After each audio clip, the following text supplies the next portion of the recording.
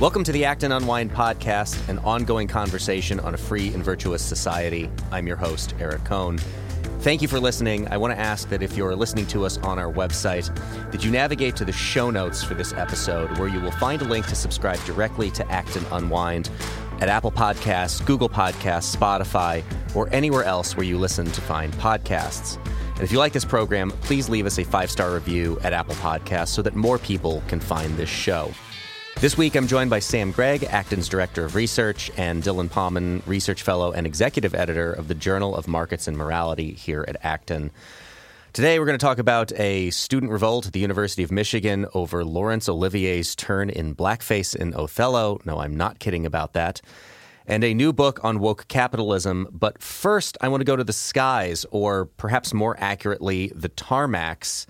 Southwest Airlines canceled more than 1,000 flights this past weekend amid air traffic control issues and weather. The airline was not given an update on when it may continue. However, there is speculation that there's more to this story than that it has to do with a bit of a revolt within Southwest Airlines over a vaccine mandate, that pilots would then have to be vaccinated.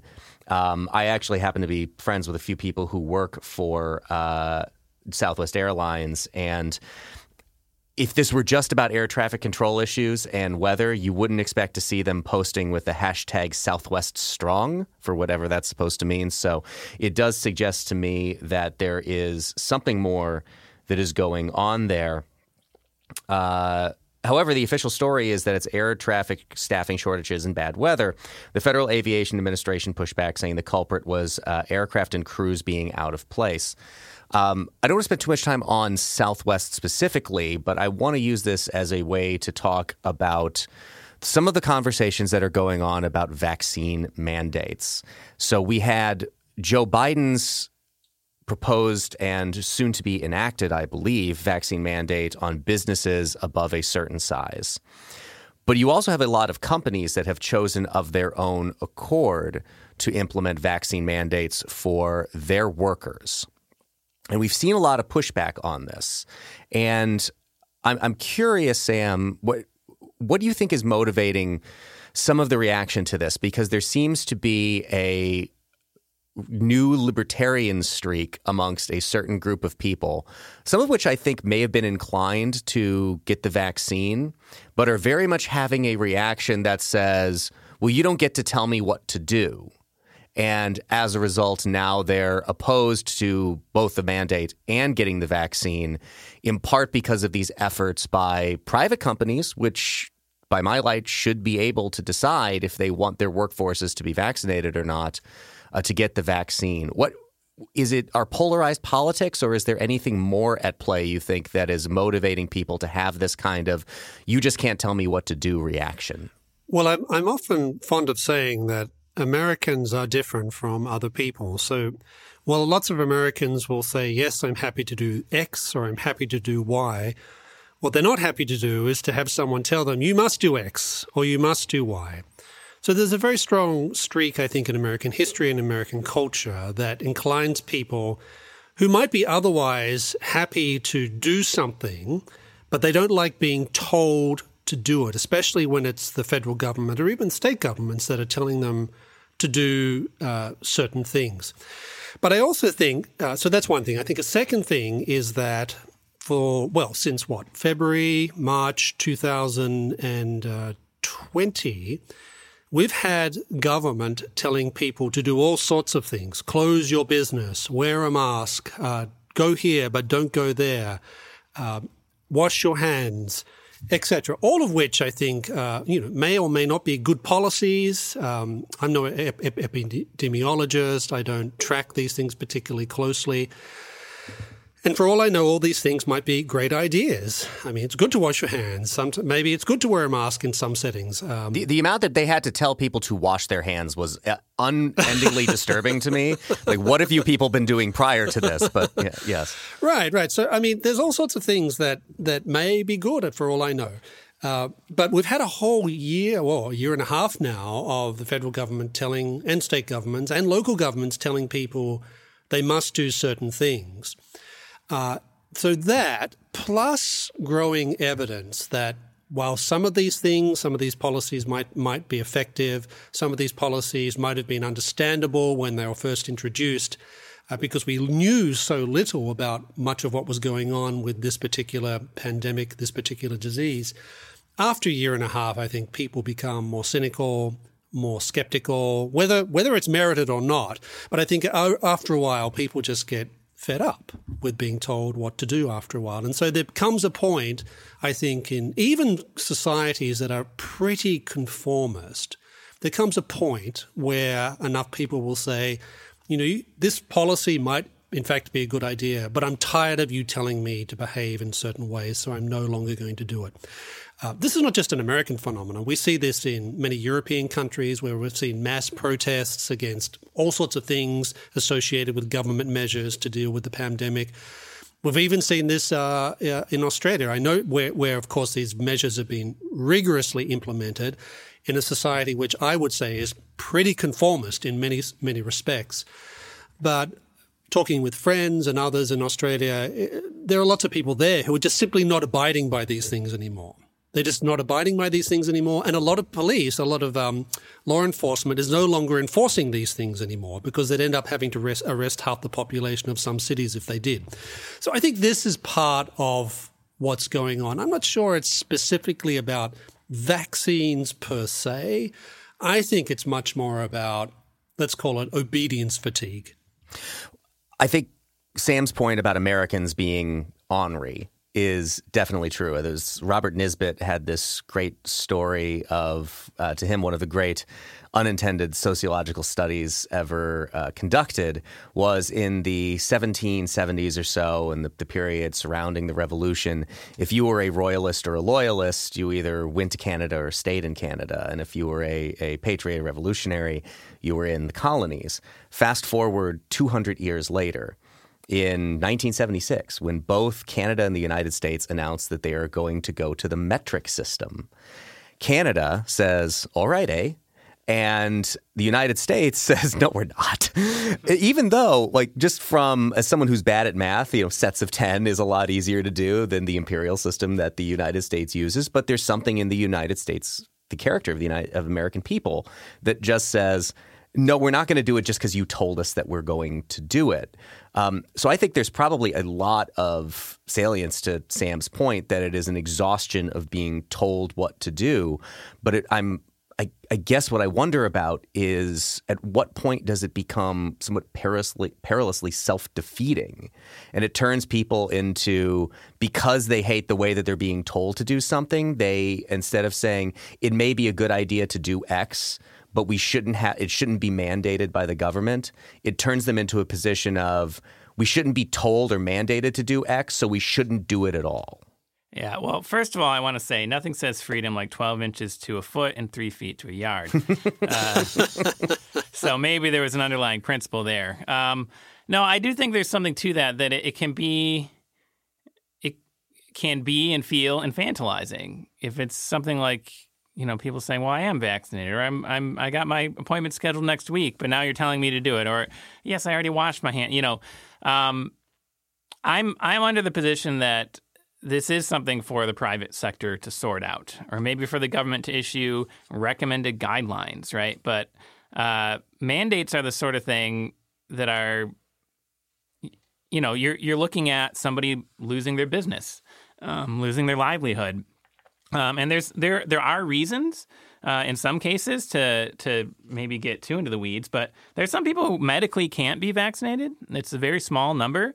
But okay, what do they do? Do they have to prove it? Do they have to find a new job? There's all kinds of issues where employees and employers can work this out on their own. Part of that working it out, that's who knows what's going on in the Southwest, but part of that working it out might be things like mass strikes and negotiations and arbitration and whatever the case may be. But yeah, constantly having someone, I have to tell my kids all the time, clean up after yourself, whatever. The goal is that I won't have to tell them, that they will learn, right? And they will learn. By the time they're adults, they aren't going to need to be told that. So if somebody goes around and says, oh, by the way, don't forget to wipe your face when you're done eating, right? Are they going to have any respect for that person? No, of course not. Why would they? That person is treating them like a child when they're grown up.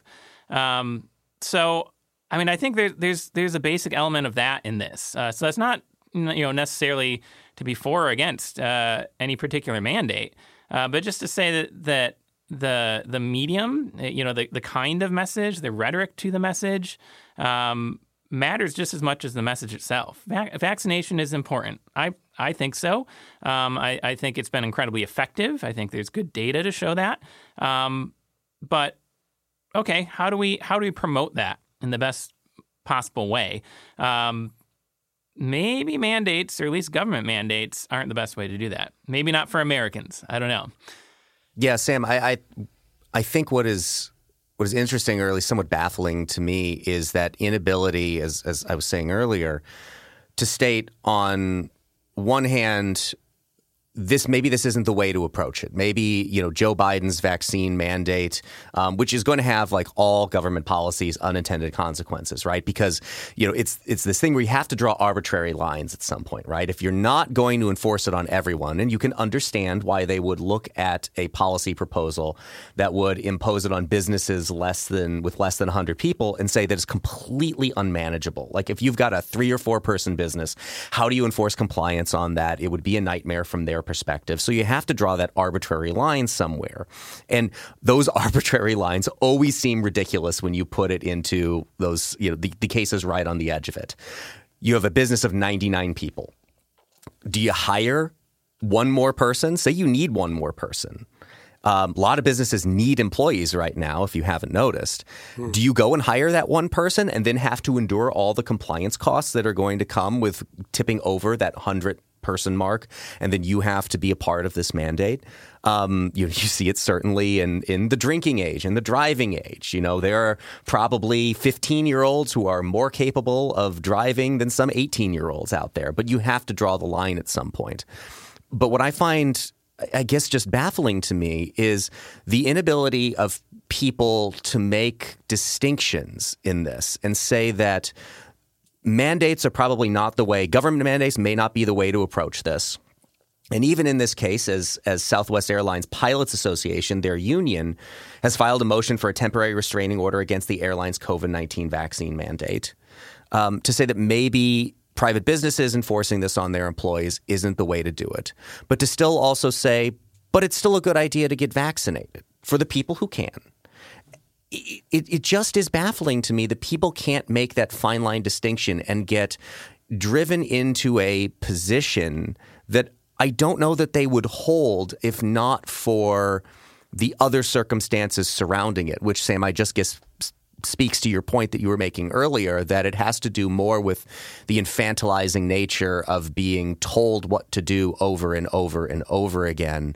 But it's, perhaps that's a mistaken policy then, is forcing people into decisions that are possibly unwise and without good reason. Well, another part of this is, I think, it's a good example of some of the problems of having one-size-fits-all policies to try and deal with certain problems. Now, I think in some cases one-size-fits-all is inevitable with certain things. We don't have we don't negotiate what constitutes murder. We don't negotiate what constitutes theft.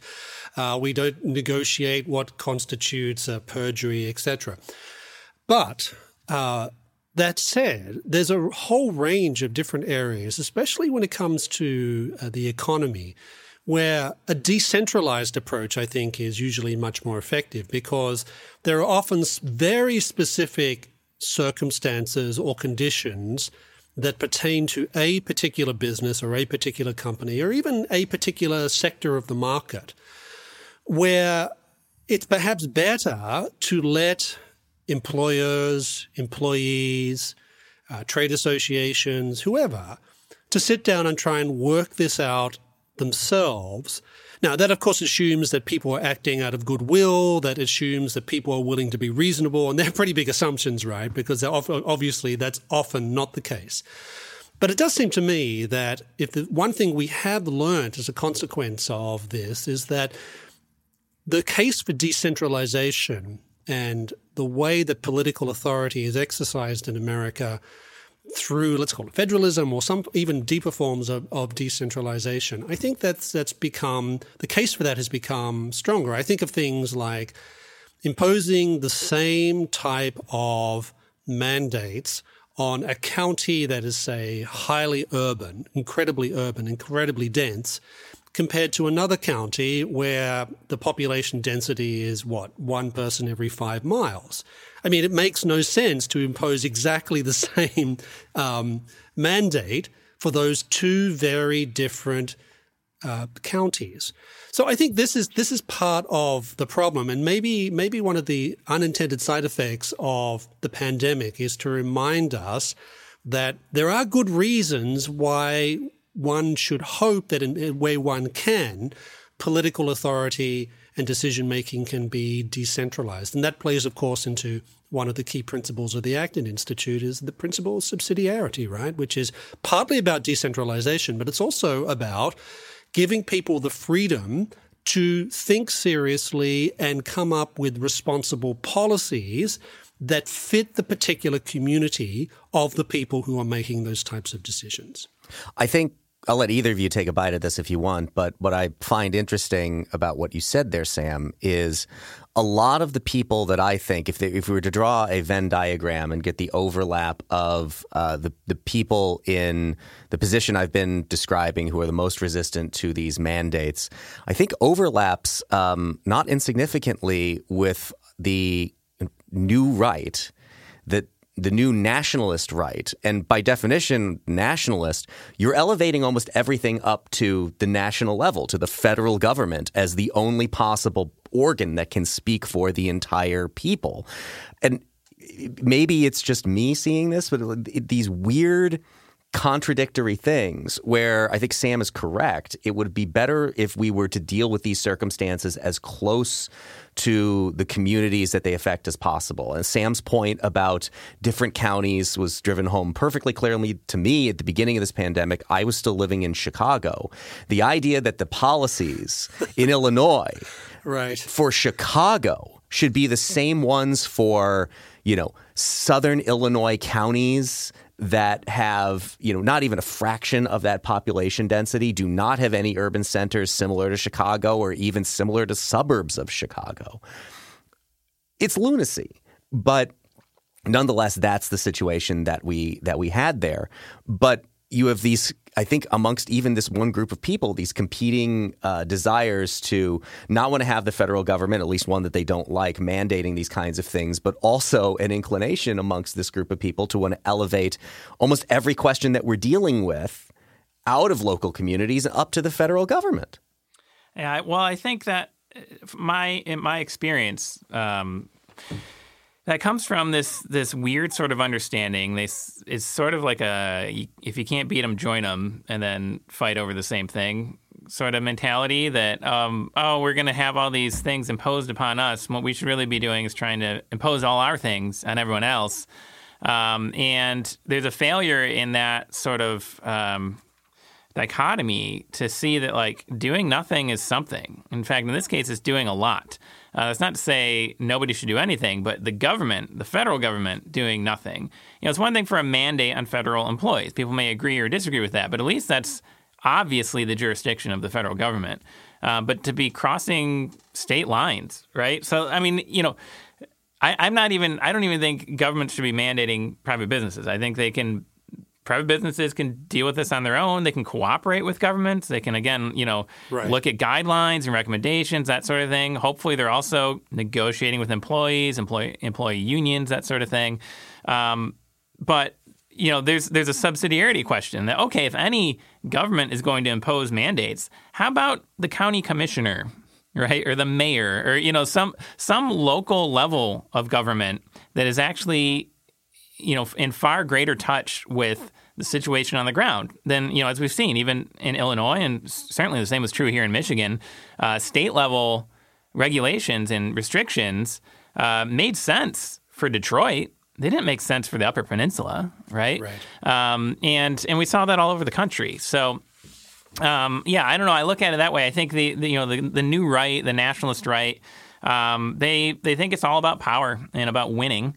And I think that's, frankly, a very foolish and dangerous way to conceive of politics, that it used to be thought of as the art of compromise. And I think we are in great need of greater compromise. Compromise requires actually like talking to and listening to people you don't agree with. And that's something that people are very unwilling to do.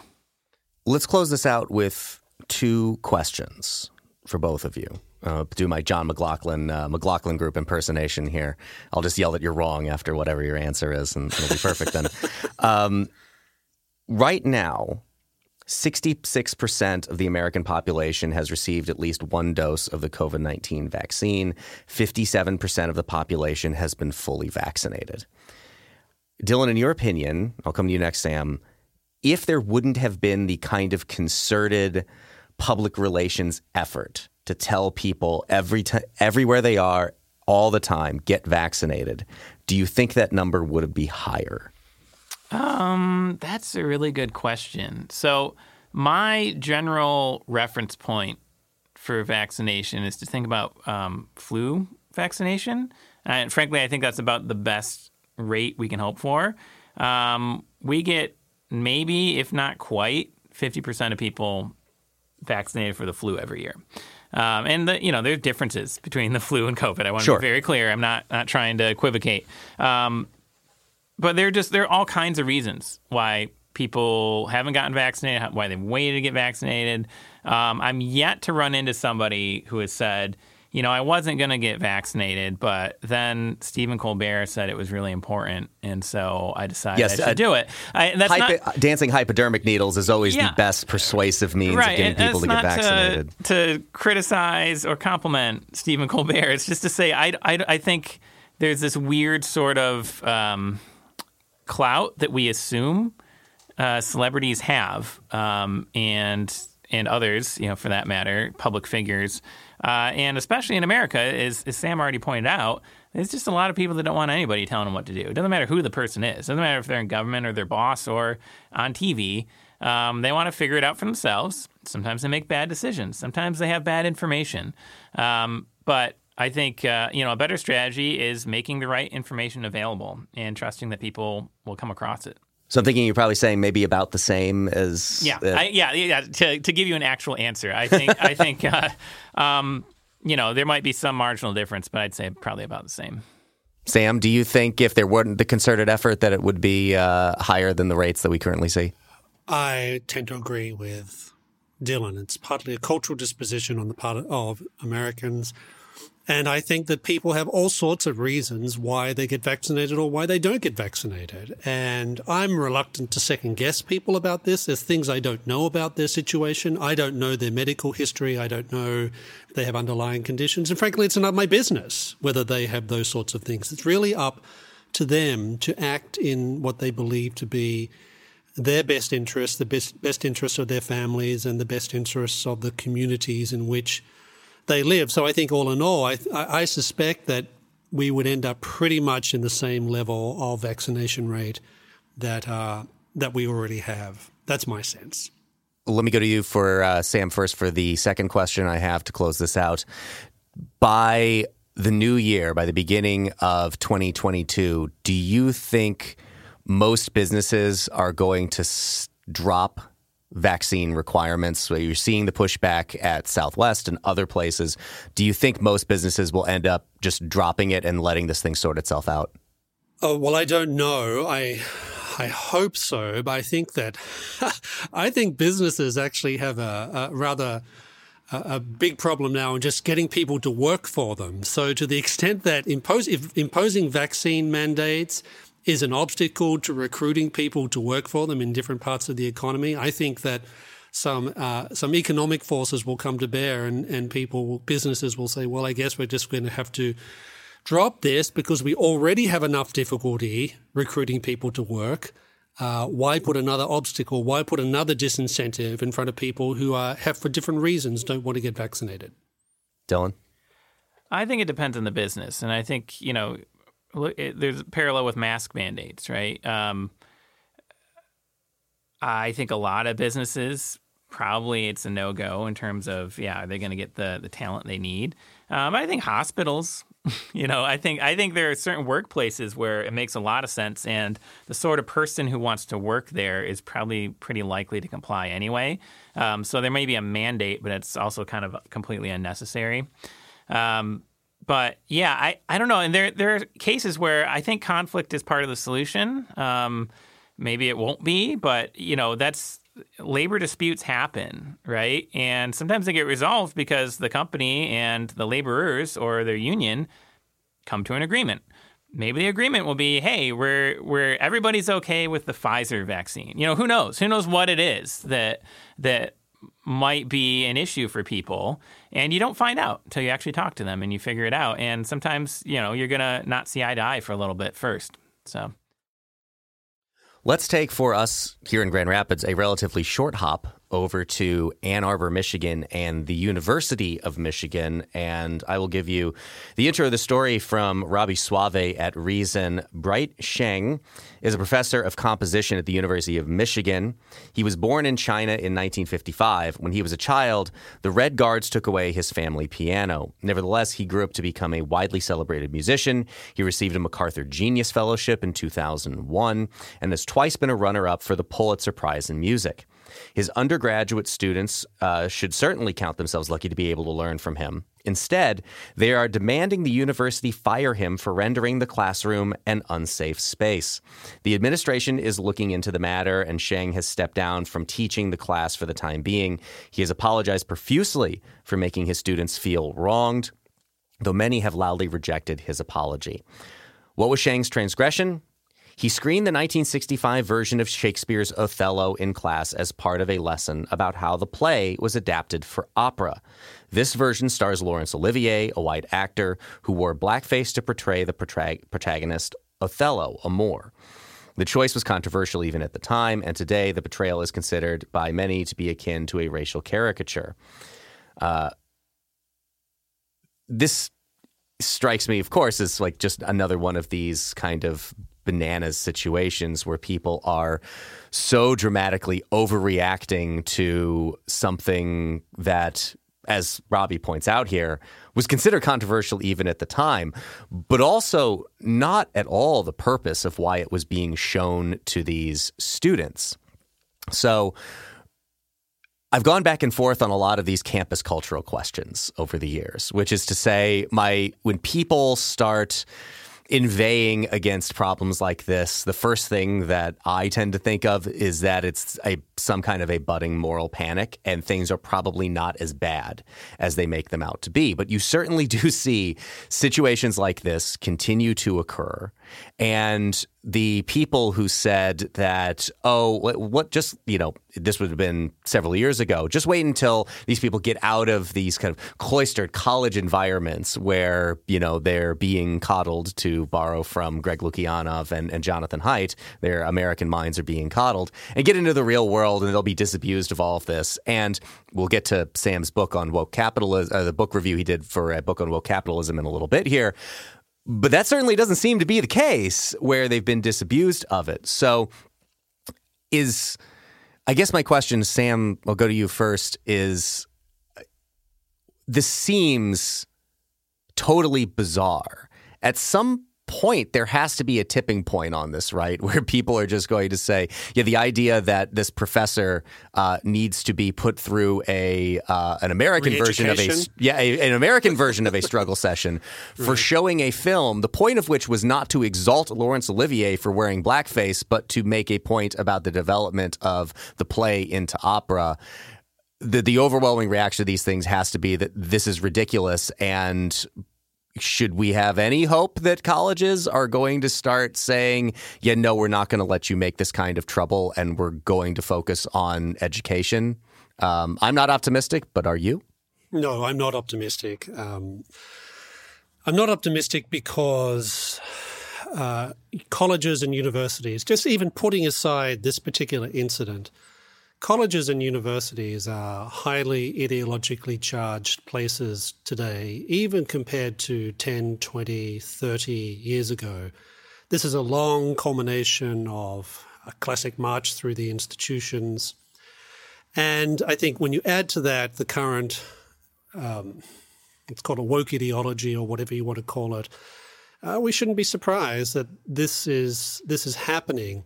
I mean, it is interesting when you have these cases of people who have actually really suffered under totalitarian regimes for their beliefs and had to go through all these different things to quote unquote repent, and then they come to the United States, the land of freedom, and they find it's not quite the same thing, but it's certainly a tendency to shut things down in the name of sensitivity and all these different things. So I'm not particularly optimistic. There is, I think, in some quarters, some pushback against this. We see some professors, usually professors who are of such a standing and stature that it's very difficult to take them down in the way that you can take down an associate professor who's not got tenure or whatever it happens to be for alleged transgressions. But if anything, I think it's not just a problem with some students. I think a lot of students just go to college and they just go and do their thing, they do their studies and they move out and they're completely politically unengaged in all these sorts of things. I think most of these things are generally driven by a small minority of people. You have a considerable number of faculty who, for all sorts of different reasons, are playing this game. But also I think there's a fair number of people which in the administration of a lot of universities who are part of the difficulty here. And in some cases, I'm sure they're thinking, well, we need to avoid liability, etc. But in some cases, I don't doubt that it's ideologically driven as well. So I have more hope for other segments of society when it comes to these sorts of things. Although I have some caveats about that as well. But in terms of colleges and universities, I don't think it's likely to be getting any better particularly soon. There are over 4,000 colleges and universities in the United States. And what Sam was hinting at there is generally what I think I was talking about earlier, where my inclination is to think that we're making a lot out of a few incidents that, like this one in particular, just seems so ridiculous when you consider who the professor was and what the alleged transgression that he committed was. That there are lots of colleges and universities that you never hear stories about this from, a lot of students who never interact with anything like this. But what I wonder is the mentality that informs a student sitting in a class, seeing a professor show a very old version of Othello with Laurence Olivier in blackface and becomes immediately outraged by that to the point of wanting to accuse the professor of the kind of transgressions that this professor was accused of. Where this mentality comes from and the desire to exact the price on this professor that they seem to be trying to do, I wonder where this is emerging from, because certainly it is – it is somewhat of a new phenomenon. There have always been campus radicals. That's, a true thing over time. But the form that it has taken, which is almost, you almost abolished in loco parentis in colleges and universities. And now they seem to have a desire for it to come back, for these students to be protected from anything that might make them uncomfortable. Yeah, I look at this situation and it strikes me as, I guess, I'm most frustrated probably with the administration at U of M, that they are basically going along with the students from what the article at least detailed, and they're not standing up for their professor. And that's not to say, to be very clear, blackface is offensive. There is a whole history of this, going back to the 19th century of putting on these minstrel shows and making fun of African Americans with very offensive, stereotypical characters who are portrayed as lazy and dumb and all this sort of stuff. Okay, fine. I doubt Professor Shang knew about that. Frankly, I knew very little of any detail of that till like 2 weeks ago when I happened to be reading an article as part of a research project that mentioned some of the stuff. Now, I knew blackface was offensive. I knew there was some, there was some history of it, but this may you can call this expression of white privilege, but I never had any reason to look into it. Now, I think charitably what you should say is, okay, you think that stuff is offensive. You think we shouldn't be having that in classrooms or whatever the case may be. Well, the opportunity should be you talk to your professor after class and you say, hey, I was actually really offended by that version of Othello, and here's why, and do you understand? And if he says, oh, gosh, I'm so sorry, I didn't realize, you say, okay, I forgive you. And then you move on with your life, right? And instead, we have, this big outcry. We have, the student newspaper article. We have, all this sort of stuff. We have other professors jumping on the bandwagon, and there's no avenue for forgiveness. There's no avenue for understanding, right? So there's this demand that you need to empathize with me and the history of, how one group of people has been ridiculed, but there's no empathy for the professor who didn't know any better. That seems crazy to me. Shouldn't we value empathy for everyone? Isn't that the way that you're going to find a better solution? Isn't that the more educated and enlightened way to proceed that any university ought to encourage and cultivate? One thing I could just quickly add to that is that, for the professor should also be given the opportunity to explain, well, this is why I'm showing this to you. Laurence Olivier is a great actor. There's no question about that. Yes, there's blackface that's used in this. But let's remember what the time, the place. I mean, this is the problem of presentism, right? This constant reading back and being morally righteous about all sorts of things that clearly we understand today as being wrong, and even was understood by some people at the time as being wrong. But to engage in this sort of outrage about these sorts of things and not giving the professor a chance to explain why he's doing what he's doing, it does just show how bad things are in the university. And I think this point about empathy, I think is very important, because one of the things that I've noticed about the whole woke phenomena is that, I frankly dispute a lot of the things that they argue. I think they're wrong in their interpretation of so many things. But leaving that all aside, the thing about woke ideology is there is no room for forgiveness. There is no room for reconciliation. It's about destruction. And there's no place for people to say, I'm sorry, I didn't understand. Okay, we've resolved our difference, now let's move on. No, it's all about endless punishment. It becomes a zero-sum sort of arena. Again, it's kind of using this paradigm of politics for everything, whether or not it's specifically politicized. But what I mean is, when somebody runs for senator, one person wins and everybody else loses, right? It's zero sum. Whereas academic freedom was originally conceived as a market. Markets are exchange systems. They are systems in which we come and we bring what we have and we get something we didn't have. Mm-hmm. And, there's a back and forth, and people are better off that we have more than what we had going into it. And when you reduce that to a political paradigm, a partisan paradigm, or however you want to say it, because I don't know the political affiliation. The professor may be of the same, thoughts in terms of, he could be a center-left Democrat. I don't know. But, this understanding of either we're winning or we're losing, I think is absolutely toxic in most cases. If you are on a sports team, yes, you are either, the Lions lost again on Sunday. That is not to be disputed, all right? But most of life, thank God, is not a Lions football game.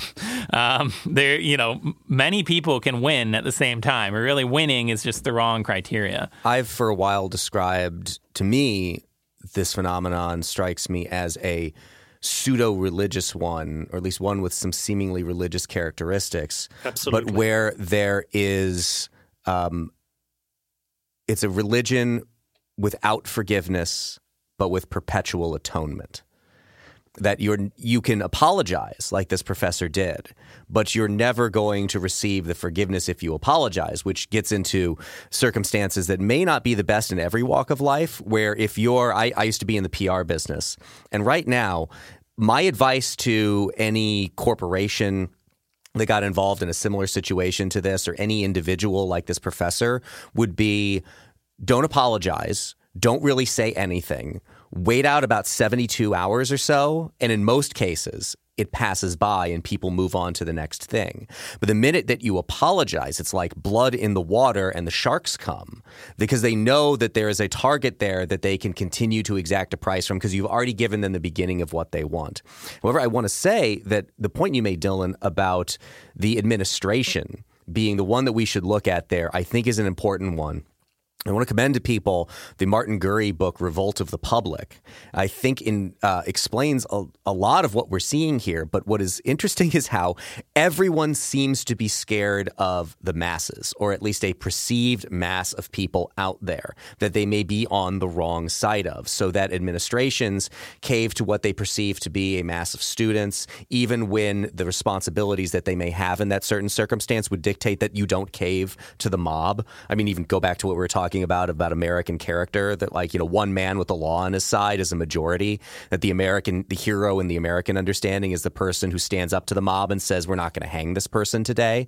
But you see this in a bunch of other places where people seem to be scared of their audience or their constituencies. I think you see this in media with the way that certain media entities out there operate, that they seem to be incredibly scared of their audiences. I think talk radio is a perfect example of this. You see this in politics where to a certain extent, you want politicians to be scared of their constituents, but I think we've gone beyond a tipping point in that where they're so afraid of their constituents that they don't actually do their jobs, that they know that they're most likely, if they're going to lose their seat in Congress, it is not going to be in a general election.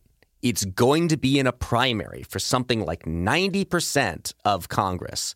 If they're getting ousted, it is going to be to somebody outflanking them further to the extreme of their own political party rather than closer to the center or to the other side. And there are certain cases where the mob may be, the mass of people may be right about something. But in a lot of these cases, and I think the administration, as you pointed out, Dylan, I think you're absolutely right, that they have a duty and a responsibility to stand up to this kind of thing. And the people who are in these positions supposedly of authority seem to be so unbelievably cowed by the people that they're supposed to be helping to curate the academic and educational experience for, that they just give in at the first sign of trouble. Can I add something to that?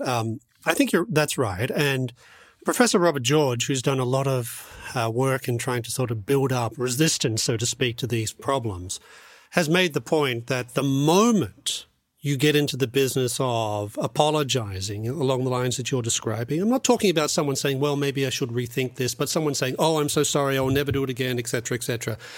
Conceding the mob's point. That's right. Yes. Exactly. He says that is when you lose. And when professors or whoever it is stand up and say, no, I'm not going to apologize, and here's the reasons why, a lot of people back down.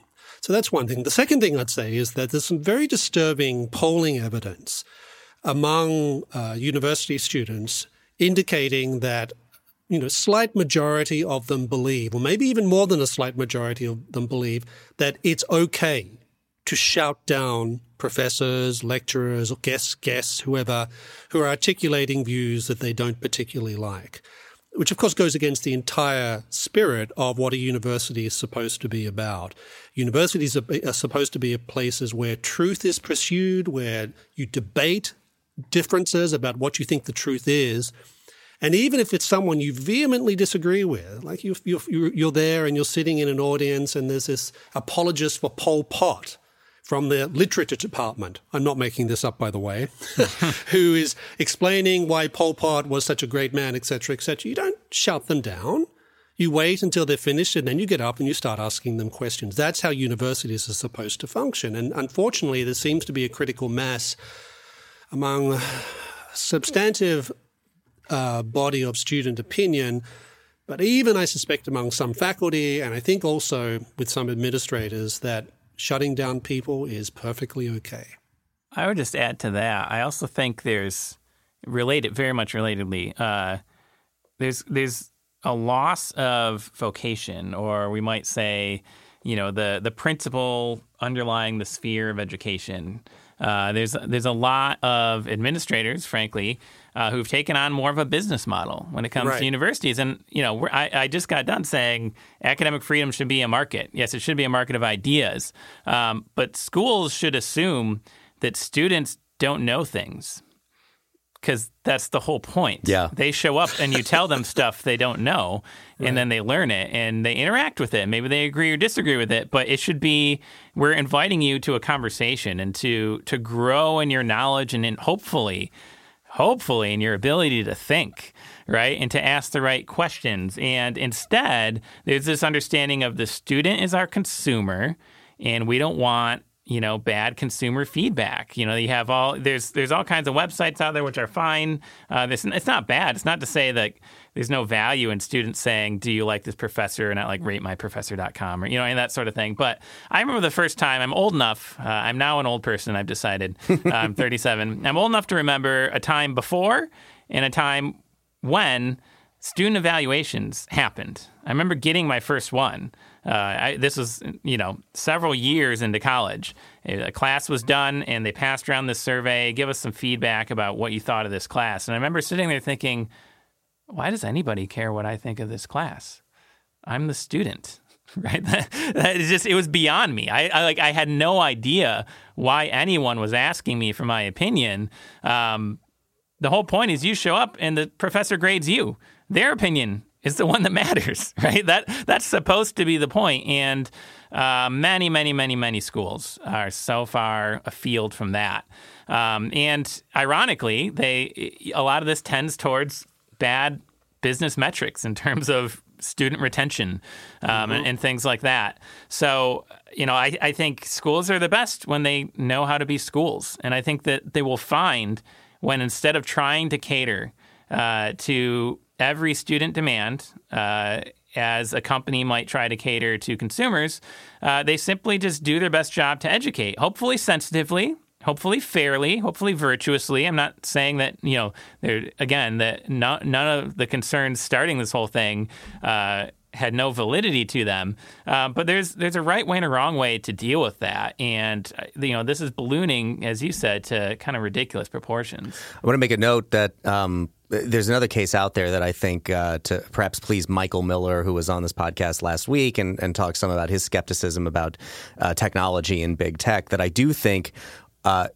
digital communications, the prevalence of them tend to make a lot of these things worse. And I'll give you an example that there is a professor at UCLA's Anderson School of Management, a guy by the name of Gordon Klein, who is suing UCLA.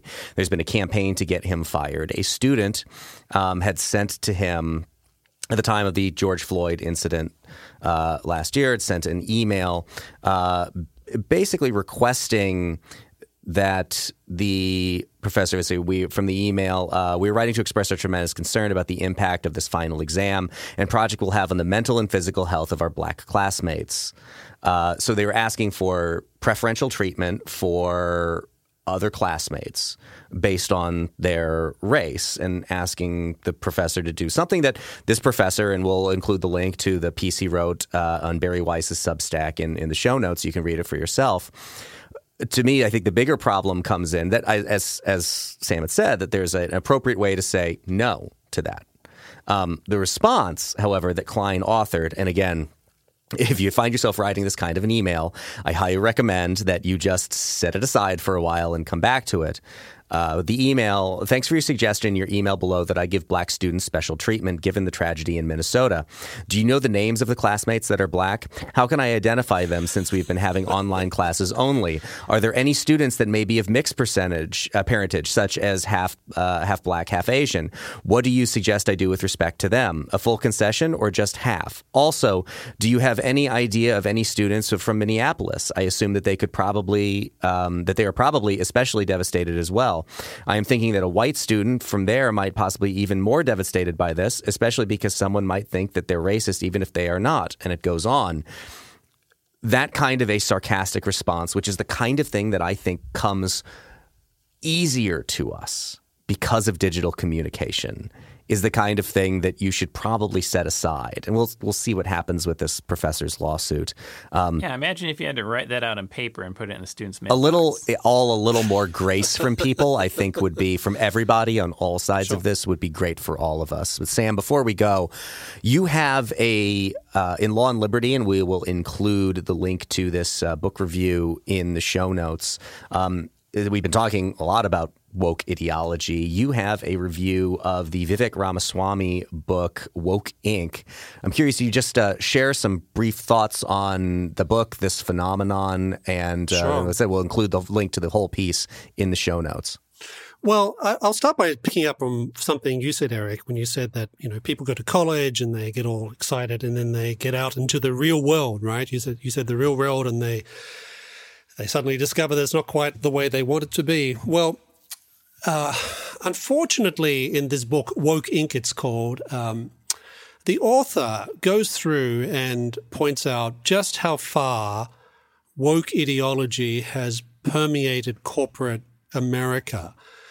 And he points to all sorts of different criteria which indicates that this is happening. He speaks a great deal about his own personal experiences in dealing with this phenomenon as someone who's been in the business world himself for quite a long time in biotech.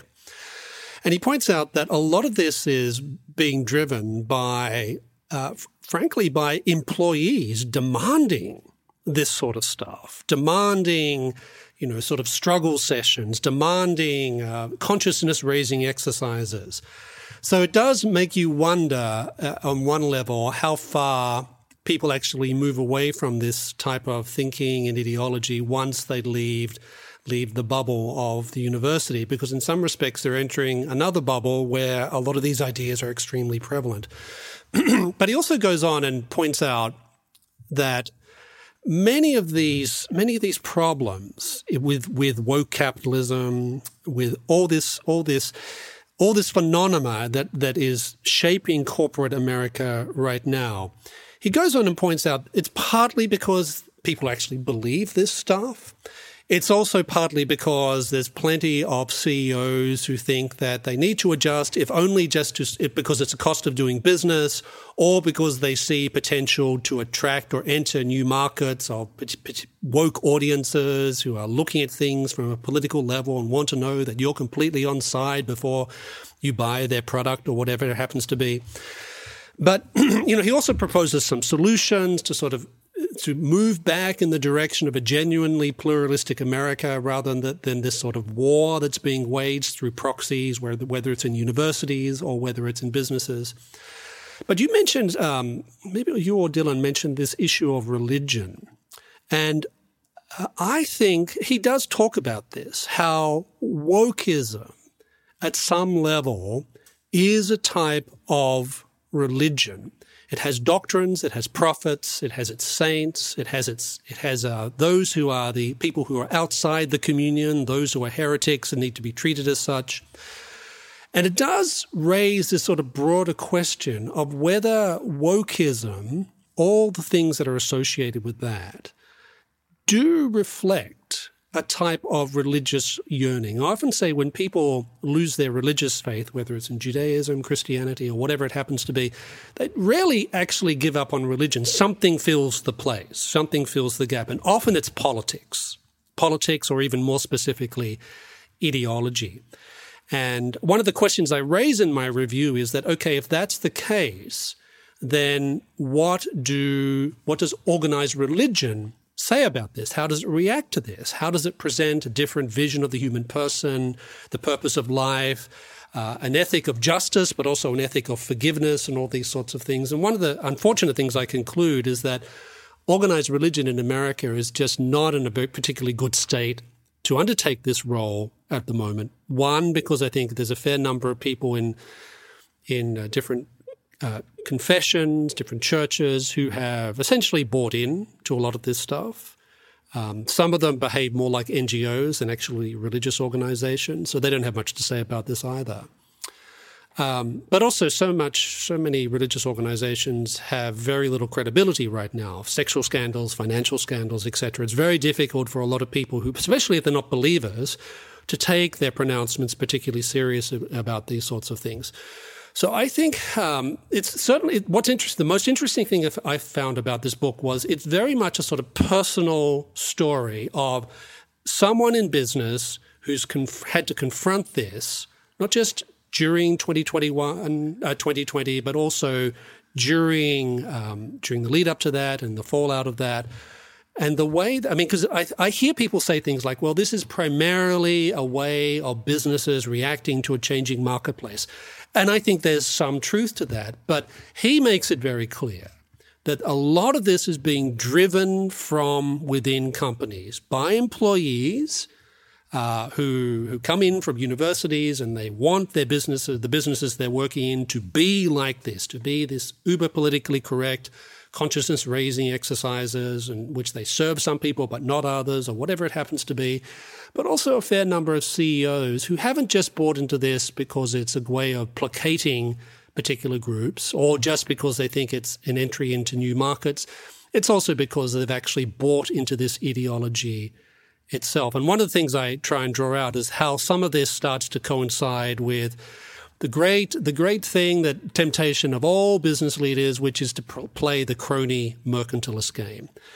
So, for example, if you're looking for a government contract and you're in a progressive state and you're having to get the contract from progressive legislators, it doesn't hurt to emphasize how woke you are, right? It gets you a bit of an edge over the person who's not so woke. So one of the things I think it's interesting about this is how some of this woke capitalist phenomena plays into long-standing problems that a lot of business leaders have with the marketplace itself. I often say to people, to be pro-market is not the same thing as being pro-business. They're two very different things. And this is not just me saying this. Adam Smith made this point. Milton Friedman made this point. Milton Friedman said, his classic line was, well, the two groups that have been most opposed to the free market in American history are, one, intellectuals. Well, of course, we all know that, right? But he also says corporations. And it's a very interesting example of how a good number of the business community don't have a long-term perspective on these things. They're very short-term in their orientation. So by caving in or buying into some of this woke capitalist phenomena, they may be placating people for the moment. They may be staving off regulation. I think that's a lot of it, by the way. A lot of these businesses are doing this because they don't want it to be imposed by the federal government, which I think people like Elizabeth Warren would, or for that matter, some people on the new right would like to do. But in the long term, it's going to create all sorts of problems for businesses. But, of course, by that stage, a lot of these CEOs will no longer be in their position. So there's a classic short-term, long-term thing. And markets, I often say, are always about the long term. Business and some business leaders and some business enterprises, their horizon is not so long.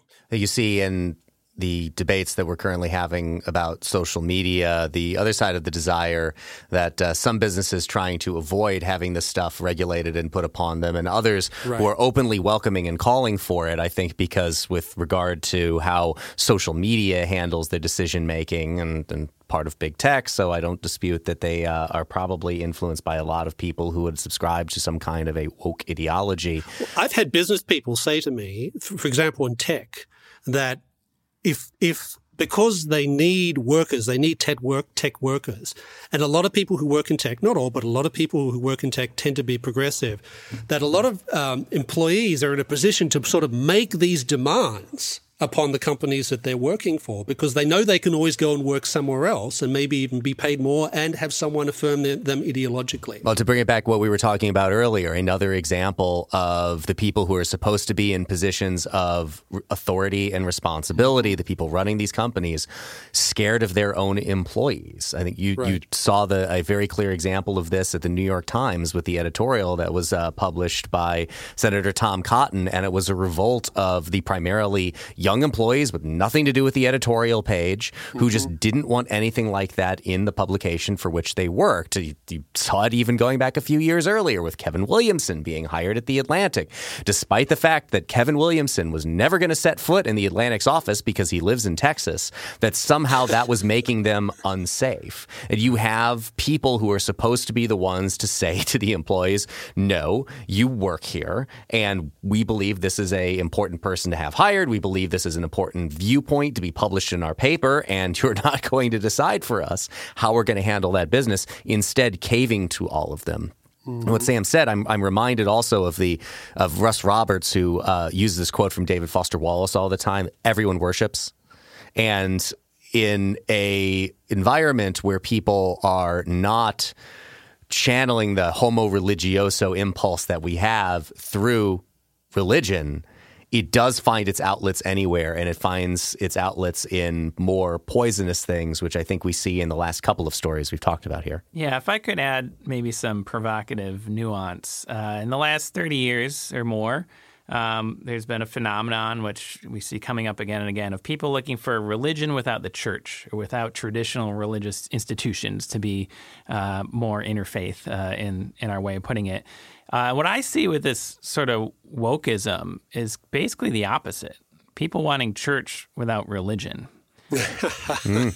Yes. People wanting things like anathemas and penance and morality codes and things like that, which are proper for religious institutions. They want their business to do that for them, their employer to do that for them, their government to do that for them, whatever it may be. They're in search of an institution to be that for whatever their values are. So I'm not. That's not necessarily to disagree with what's previously been said, but I think that's what I see. I see it's kind of the sociological aspects of church or temple or however you want to put, religious institutions. Historically, people are trying to push that on the businesses they not only work for, but simply like buy stuff from. Like they consume their products, and they want that to also be their church. I think that's incredibly poisonous for their own well-being. And I think it's also kind of a fool's errand. You're just never going to get there. There's always going to be somebody more woke than you or less woke than you, or maybe your voting district lines get gerrymandered, and we were a woke district, but now we got a bunch of gun-owning Trump voters, and so we're gonna change our tune for our company because that's what's going to work for us politically when it comes to all this cronyism and mercantilism and what suddenly you just lose it all because you weren't actually rooted in a centuries-old religious tradition and institution, which is stubborn and backwards and conservative and all of those sorts of ways that make them resistant to change. And hopefully, although, very often not the case, but hopefully, resistant to just the passing winds of whatever happens to be the fad of the day. Let's call it a wrap there. Thank you for listening to Act and Unwind. If you're listening to this podcast on our website, please look in the show notes for a link where you can subscribe directly to Act and Unwind, or just search Act and Unwind on your favorite podcast app. And please rate and review us on Apple Podcasts, 5-star reviews only, please, so that people can find this program. Thank you to Sam and Dylan. For the Acton Institute, this is Eric Cohn. We'll see you next week.